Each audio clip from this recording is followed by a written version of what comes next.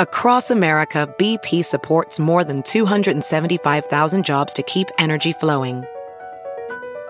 Jobs like building grid-scale solar energy in Ohio and producing gas with fewer operational emissions in Texas. It's and, not or. See what doing both means for energy nationwide at bp.com/investing in America. WQAD Podcast Network. The Cities with Jim Mertens, a production of WQPT, PBS for the Quad Cities region, a podcast in partnership with WQAD. What's going on in the Quad Cities? Activities, events, fun, politics, sports, local issues and opinions. And now, your host, Jim Mertens. I'm Jim Mertens, and this is the Cities Podcast. Both Iowa and Illinois have tried to deal with COVID-related health issues head-on: masking, social distancing, vaccinations. But there's no simple solution, no magic vaccine for the COVID-related mental health issues we all face. And in fact, a Kaiser Family Institute study found that 2 in 5 adults have felt symptoms of anxiety and depression due to the pandemic. There's worsening sleep and eating disorders. There's growing substance abuse issues as well. There's also more help available if you need it. FEMA is helping fund continued mental health resources under an umbrella called COVID Recovery Iowa. And we talked with Mike Lightbody about what's available. Mike, COVID Recovery Iowa has been in operation for a while. What's been the response so far?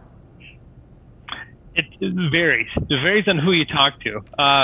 My focus has been on supporting Iowans with disabilities, and the response so far has been a lot of, there's fear, anxiety, depression, this kind of social isolation comes about. And so what we hear is those sentiments, and my counselors help kind of work through that stuff.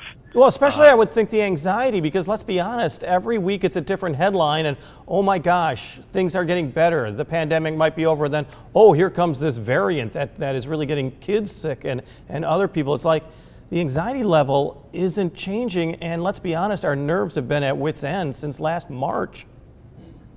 Yeah, really working on those coping skills, like take a deep breath, doing all those kind of meditative processes. We do that on the phones, and we also offer a lot of virtual activities to work through those processes. So explain to me COVID Recovery Iowa. It's thanks to a federal grant, is it not? That's correct. Yeah, so there is a FEMA grant. It's a FEMA-funded program, and there's several organizations throughout the state that use this funding to support Iowans. All Iowans. My particular focus is supporting Iowans with disabilities, specifically developmental disabilities, but we also support older Iowans, folks with brain injuries, a wide variety of disabilities out there. And we're at the Center for Disabilities and Development at the University of Iowa, University of Iowa Healthcare. Well, and as you know, throughout Iowa, rural areas really seem to be very underserved when it comes to mental health treatment. Is this where you come in more handy because of the way you operate? Well, that was the concept behind Karen Hyatt at Department of Human Service of this program, was to help supplement, because we knew that there was going to be a lot of mental health related needs throughout the state that were going to be exacerbated because of the pandemic. So we definitely see, that as a, we're not looking to replace those, establishing services, but maybe draw some connections, help out folks a little bit that need that kind of coping skills and ongoing support. So, Mike, how does somebody, let's be honest, there's a lot of people who may not know how to contact you or how to get the process going. So how does COVID Recovery actually reach out to people? So there's a couple toll-free lines for people to connect with us it's 844-775-9276. That's the Iowa Warm line. There's also the Iowa Concern line at 800-447-1985. But you can all get that information at covidrecovery.org, where there's an intake process to just to get involved in the program and get access to those services. The key, though, is for people to reach out, as you know. And that sometimes is the most difficult thing, because people just want to handle it on their own. I mean, that seems to be the insurmountable thing that you have to face, is that the people who may need the help just aren't willing to get it. Yeah. So we've done a little something unique here at the Center for Disabilities and Development with a little bit of a different branding, because traditionally this is known as a crisis system, a counseling system. So we've done that rebranding. We've gotten into is the idea of a social check-in or a friendly visiting service. Like, hey, can I just check in with you, see how you're doing? There's no we're not going to turn this into a formal professional counseling session. Just see how things are going. We've got a special text platform that we use that we call Chat Buddy. People can text the words Chat Buddy to 85511 and just do a really non-committal connection with our team to just see how things are going.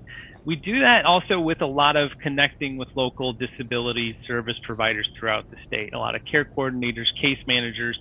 So it's kind of that lifeline out to a lot of folks that might not have that service, might not have that ongoing support. And it's all through those partnerships that we've developed to make that jump over the chasm into getting, just talking to someone. It's really important to have that safety net and to have that support when it comes to mental health, to lessen the anxiety. And so often that's friends and families.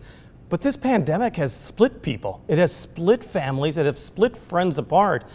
Doesn't that make it even tougher for some people, that the people that they used to depend on during any other crisis or during any other situation, they can't depend on now because of the politicizing of COVID-19? Yeah, I guess I would riff a little bit on the whole idea of you can't physically go do a lot of this stuff anymore. There's regulations, there's rules that we've had to deal with over the last year and a half. And so and that's even more exacerbated for folks with disabilities, where they're already kind of feeling these isolations from society. So what we do is we help people work through rebuilding those skills, rebuilding those networks that might have been damaged over the past year and a half of isolation. It could be digital, getting folks on FaceTime or Zoom or just talking over Facebook, even social media channels, or it could be just when's the last time you talked to a family member, and redeveloping those connections and meeting new friends too. We offer a lot of virtual activities during the week that lots of folks are able to connect with across the state, and they hop onto Zoom and they're able to meet new friends that they wouldn't have met before without the service. At the very beginning of this pandemic, so many people were thrown out of their jobs. And money became a huge issue. And let's be honest, when it comes to mental health and anxiety, money is often the root of the problem. That's right. And we get a lot of those calls and questions about money-related issues, whether it be employment, rent, housing. We work a lot with the 211 systems and the Iowa Compass and the area agencies on aging to help figure out what are those financial resources that we can connect people with. And this COVID Recovery Iowa program is a great, way to get people connected to those programs. You're planning on announcing some new additions to the program in the coming week? Yeah, so what we're looking at is we're in the summertime right now. People are getting out, they're getting outside. But as fall and winter approaches, we need to be prepared to, getting back inside the house. Who knows what the pandemic will bring, but those are the types of services that we're wanting to kick back up again. We've got a lot of great programs going here in connection with the University of Iowa and the Therapeutic Recreation Department to bring that into light in the fall semester. How important is it that kids are physically in school right now? I mean, I think we had forgotten how important schools are to the social fabric of all of our communities. Yeah, Jim, I don't have a lot of the focus with the kids. I'll say that for kids with special education needs, that in-person stuff is vitally important because you can't do a lot of the virtual activities. And we've learned that even supporting adults with disabilities, there's certain things that you just cannot do in a virtual environment. So we try to find those pieces that do work, whether it be a pen pal program or other kinds of programs like that. Mike Lightbody, Program Director for Iowa Compass, one of the programs benefiting from COVID Recovery Iowa. Thanks for listening to The Cities with Jim Mertens.